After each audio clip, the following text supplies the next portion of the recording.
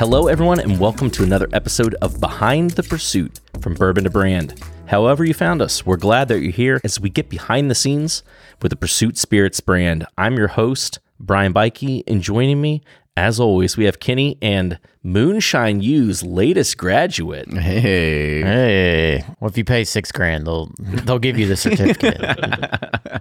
But you learned a lot, though. I think that was the greatest thing. I'm almost kind of jealous because I want to go do it now.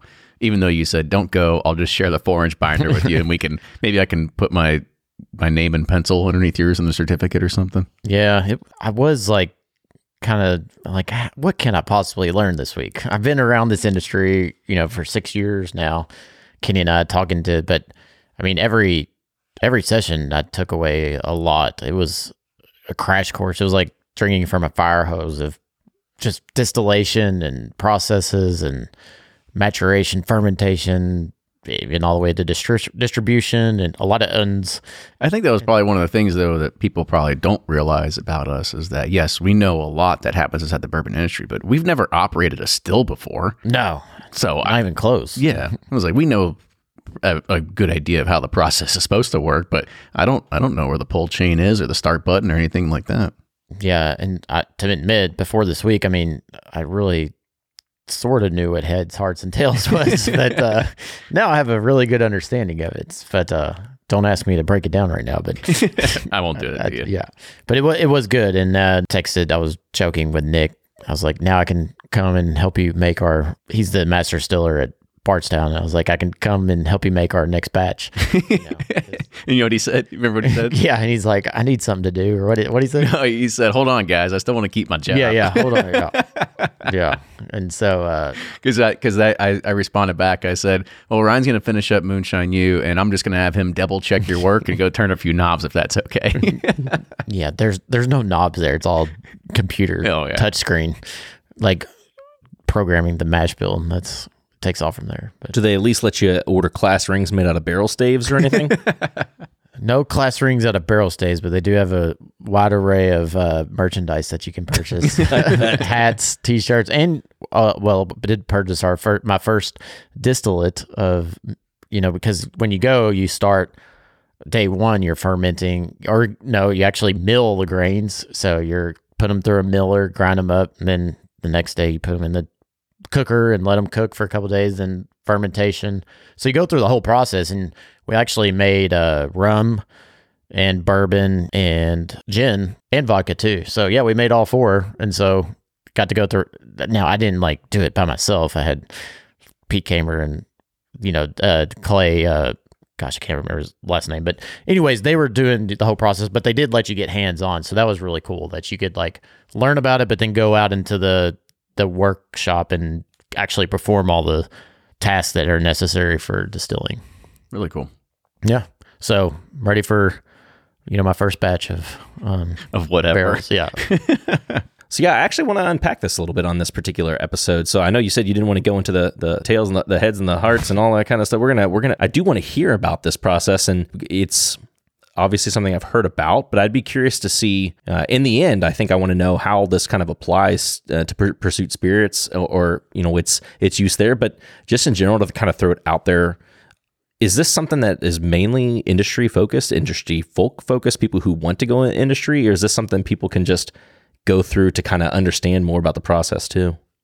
I'd say probably 75% of the people that were there were wanting to either A, start their own distillery, start their own brand, or B, they worked for a bigger brand that wanted them to understand the whole process. So like a Diageo had people there, Brown-Forman had folks there, that Flavor Man had folks there that were learning, just about, and honestly, I told Kenny, I was like, if one of us had taken this before we started our own brand, it probably would have saved us at least the $6,000 it cost to even join it. I mean, it breaks down every part of the process. Distillation is obviously important, but really what I came away from it's really a lot like barbecuing.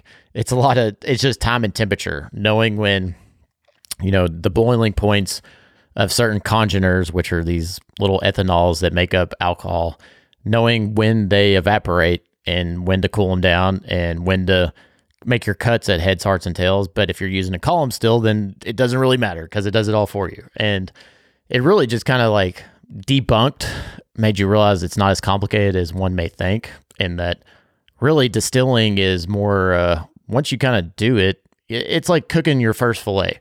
You go out there, you might need a meat thermometer every time just to check it because you're not sure if it's cooked perfectly to 125 before you pull it. So you're constantly like probing it and this and that. But now when I throw a filet on, I've done it enough where I can just throw it on and I know about 3 minutes on each side, that's going to get to 125 and it's good to go. And distilling is a lot like that. Once you get comfortable with your equipment and know the temperatures and how it operates, it's a pretty repeatable process, and it's quite frankly quite boring. Once you kind of, I'm making it too simple. What it did for me is craft distillers I have much more respect for them because they're dealing with so many variables, and it's a lot of know and intuitiveness to know how to make your product.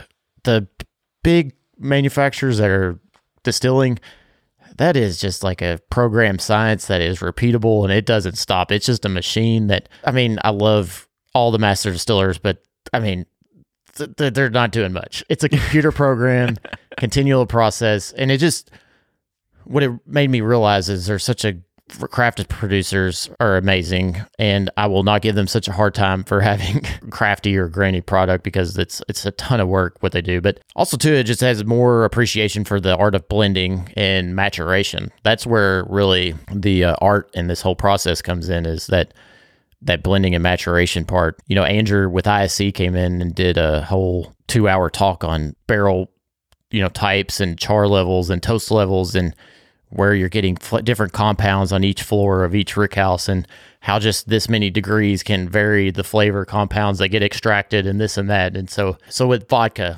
is like the clearest, most purest form of alcohol, 190 proof. There's no flavor in it. There's nothing. But with bourbon, you're leaving, like, it's up to the distiller to decide how much congeners do I leave in there because they provide flavor. They also provide flaws, but they provide flavor.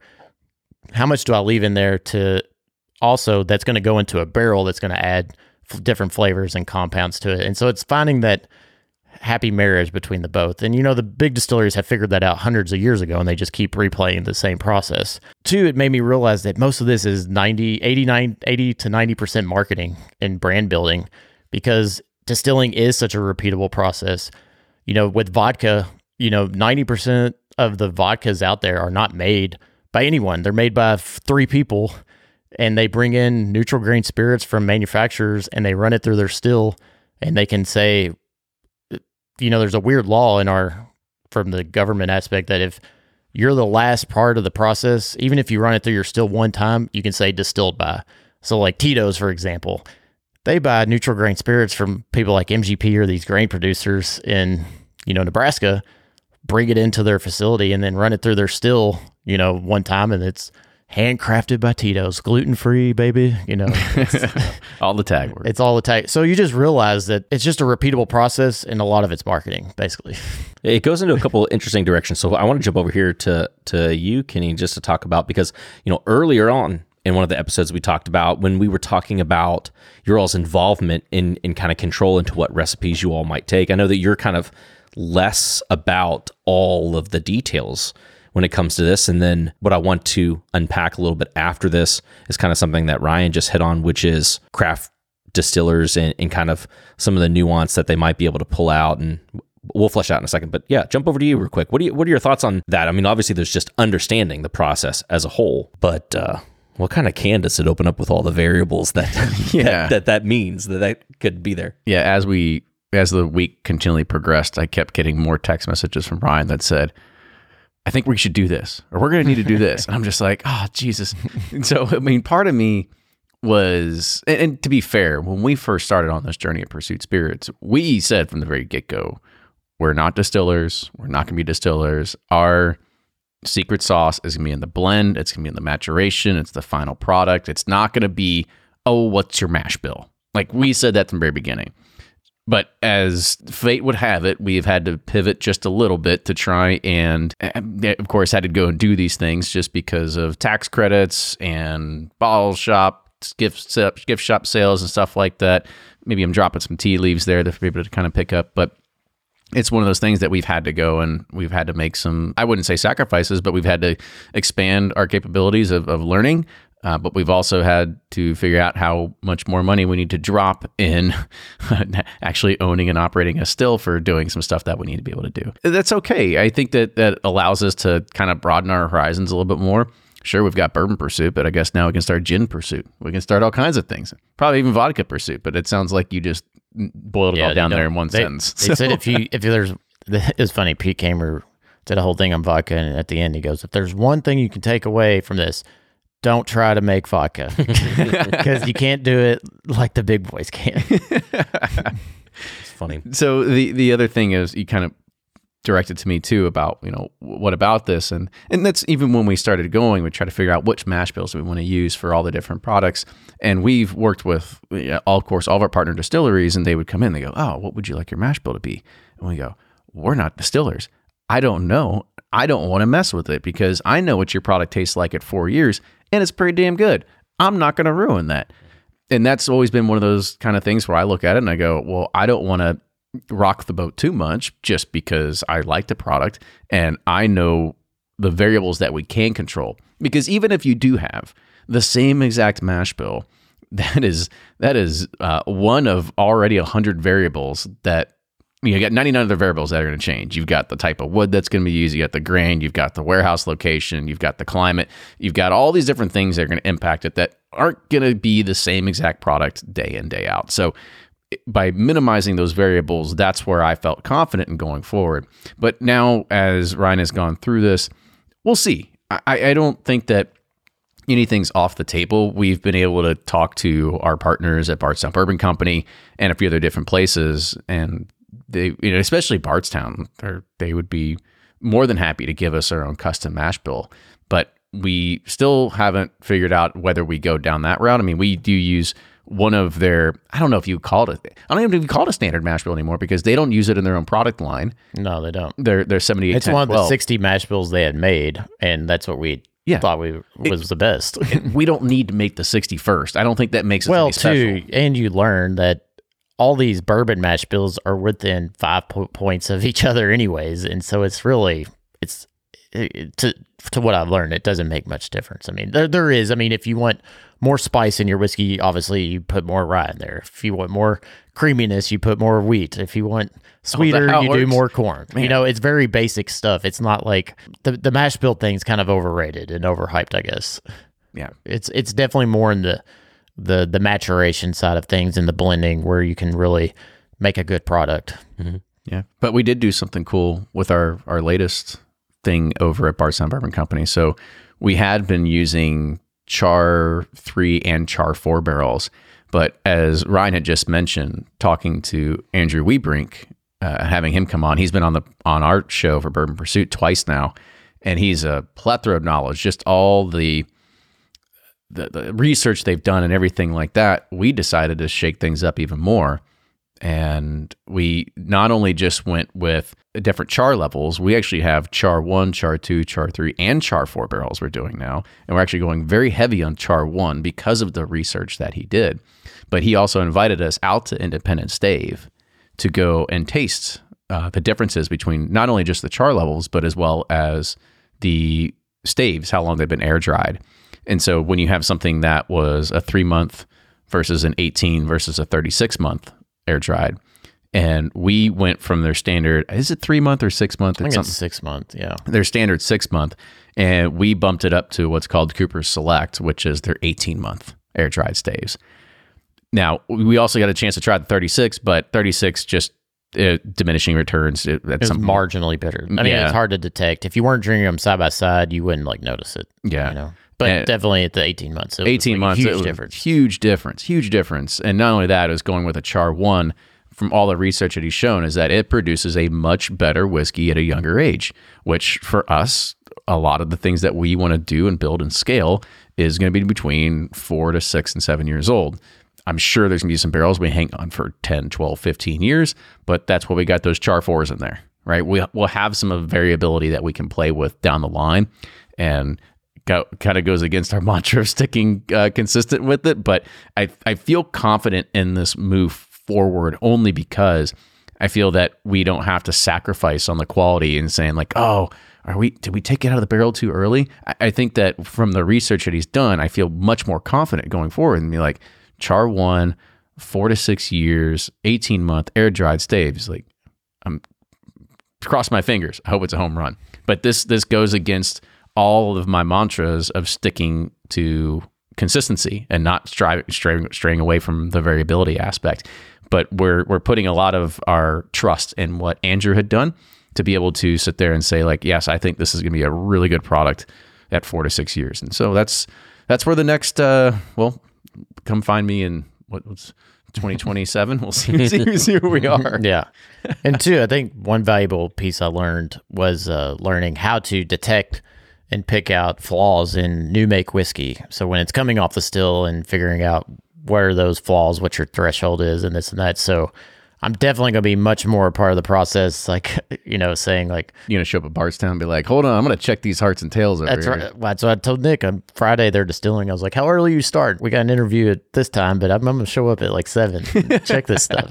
It is amazing. And now like I can detect, I think I was talking about this, Brian, the other day, is like I can drink stuff now that's been in barrels 6 to 7 years, and I can kind of taste those like flaws that people would call, oh, that's funky, or that's like different, or that they're actually flaws, and sometimes there's that like the bubble gum thing that people talk about, right? Yeah, like bubble gum or just funky fruit note, like kind of dusty note that people like, those are. I know we've always talked about it before, those chalky nickel thin like candies that Nito or what? Nickies, no, what are those? Nikos, yeah. Nikos. Is that a flaw? That's one of them. Yeah. Okay. Yeah. I remember. I think we've done that on a few whiskey quickies, and we're like, I think this tastes like that.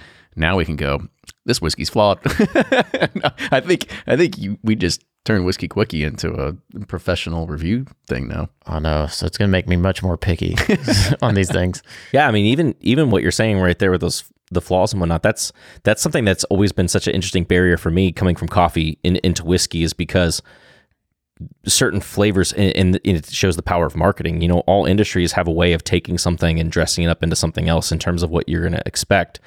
And yeah, that was one of them, because again, we've talked before in regards to coffee, like the over exaggerated kind of funky fruit notes. Some people really seem to like that in the whiskey, but in coffee, a lot of times that, we don't really want that in terms of processing it. People are leaning into it a little bit more now. I guess everything's out the window, right? Just like it is on this particular podcast. But it's interesting, trying to identify those and pull that out. Well, I'm sure the consumer is constantly changing as well, because we've had some of our Pursuit series releases. Some people would probably try that, be like, that's so funky, it's crazy, it's good. And then we send it off to somebody else to go try it, and they're like, it's flawed. Right. But that's what the people want.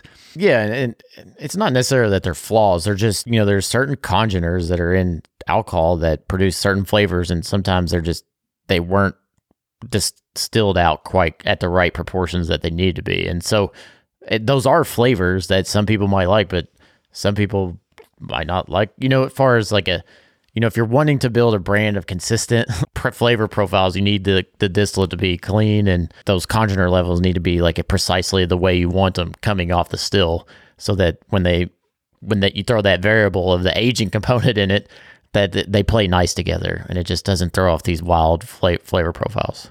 Was there any other topics that came up of how do you fix a bad distillate? Because some people just might throw it in a barrel and go, well, we'll see you in 6 years.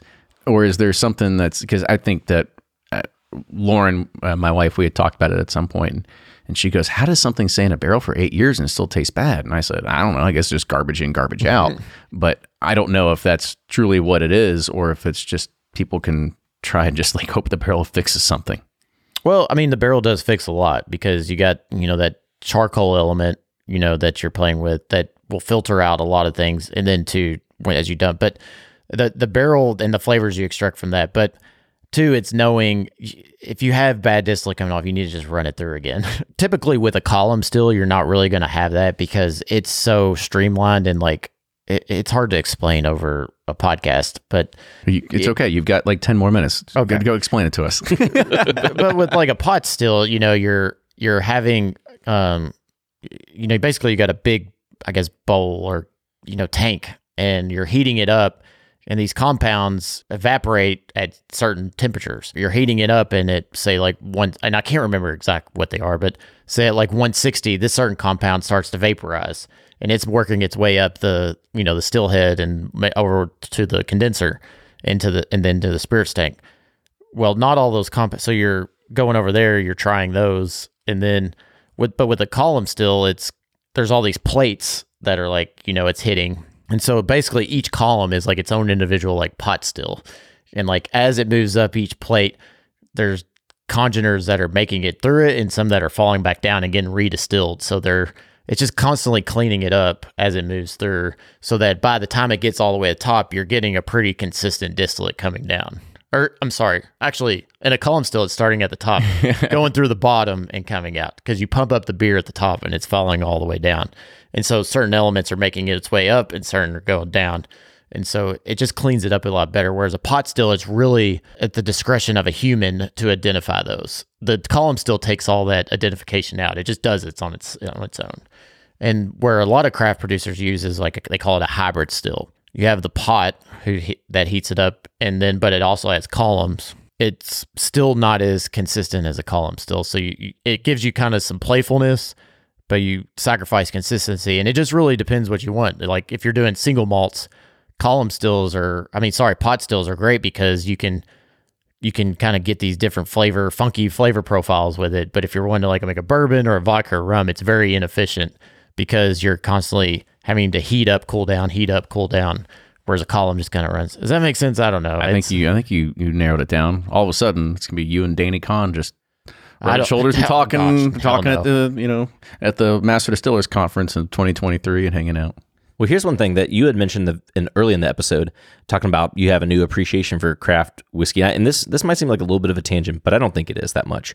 The two things that I find most interesting when I hear people talk about whiskey that are the extremes they don't like. I hear people say they don't like it to taste grainy.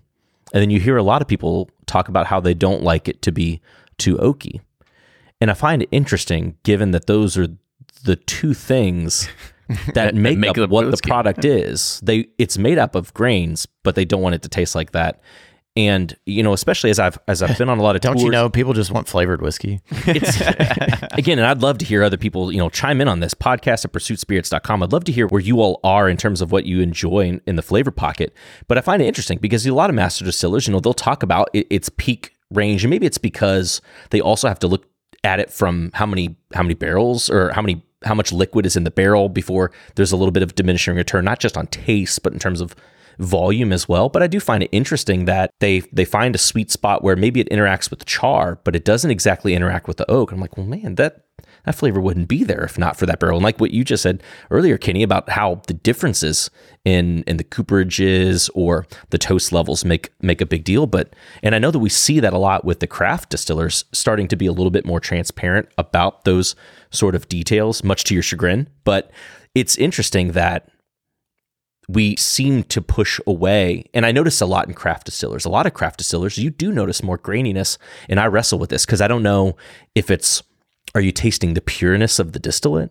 Are you tasting youthfulness? Like it's something to wrestle with because you can have old, mature heritage products taste grainy, and you're like, ugh. And then are you supposed to turn around in a different product from a different person and say, oh yeah, let's celebrate this? It's confusing, I would think, for a consumer. However, I think about this because there's so many products on the shelf in certain experiences, and it's like, does someone need to be told what they're going to experience? Do they have to, they're purchasing something. Does it need to meet a specific expectation? How do you meet that expectation when everyone's flavor profiles are all over the place?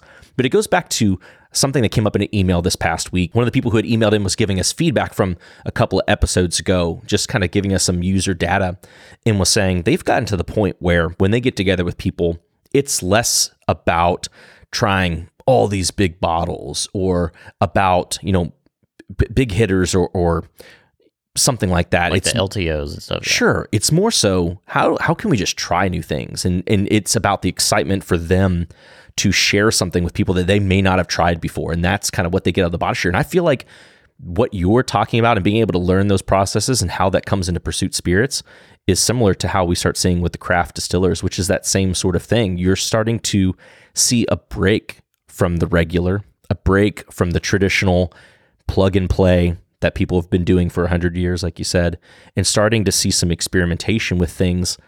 I think we're still trying to figure out, though, how do you receive what people are playing with and wrestle with that based on what you're kind of fed or, you're supposed to like. From what I learned with craft, and I know somebody's probably getting here and just rip apart everything I just said. And to be fair, I'm not an expert. I went to 6 days of distilling, and I'm doing the best I can. But he graduated, guys. That's 6 more days than I went. Yeah, they were 9-hour days though. So, but you stayed at a Holiday Inn the night before. But with I've learned that it's not necessarily the graininess you're tasting with craft distillate. It's more of that they just don't have the setups to refine the distillate as well as a big column still at Heaven Hill has or Old Forester or this or that. And you're relying on a person to decide basically what the flavors are in a whiskey when it comes off are congeners. Yes, the grains give it some flavor, but there's congeners in the alcohol that provide different, and I can't remember their names. People will drill me on it, but there's like a list of like 12 or 16 of them, and they all have different flavor profiles. And where craft comes in and where you get these flavors is because somebody's deciding that, okay, I think this amount of congeners is okay to leave in our distillate to provide these flavors. And those might come off as grainy to someone, but it's just flavors of the alcohol that are left there and then combined with the wood. And so it's more of a product that's just been crafted by someone versus a machine, I guess. Does that make sense? No, that definitely makes sense. I think there's, I go back to even Alan Bishop's tagline for Spirits of French Lick, respect the grain. Right. And that's definitely been his mantra and the way that he's distilled and the way that he's portrayed his products out there too. But that was always been one of those things that I always went back to whenever we tasted something for Whiskey Quickie and we would call it grain forward, we would immediately just go, it's probably pot stilled. I mean, that's probably the crux of what it comes down to. But I think there's going to be a market for everything. It'd be a market for everybody. The thing that I think has been, I don't know, maybe it's because a lot of us have been brainwashed. A lot of us have been brainwashed in bourbon because the big six have created bourbon for so long, and it's all been through column stills. That's just what we assume it's supposed to be.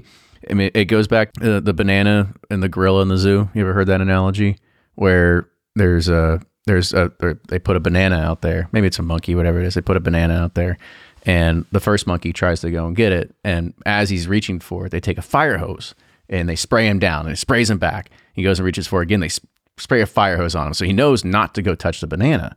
So then they bring another monkey in there, and the monkey, they put the banana out there. Then the second monkey tries to go and get it, and they spray both the monkeys. And so they realize, like, okay, anybody that goes and gets this banana, you're going to get sprayed. So they bring in a third monkey, and the third monkey goes for it, and the two monkeys stop the third monkey from going to get it. And so they have no idea. The third monkey has no idea that they're going to get sprayed. They stop it.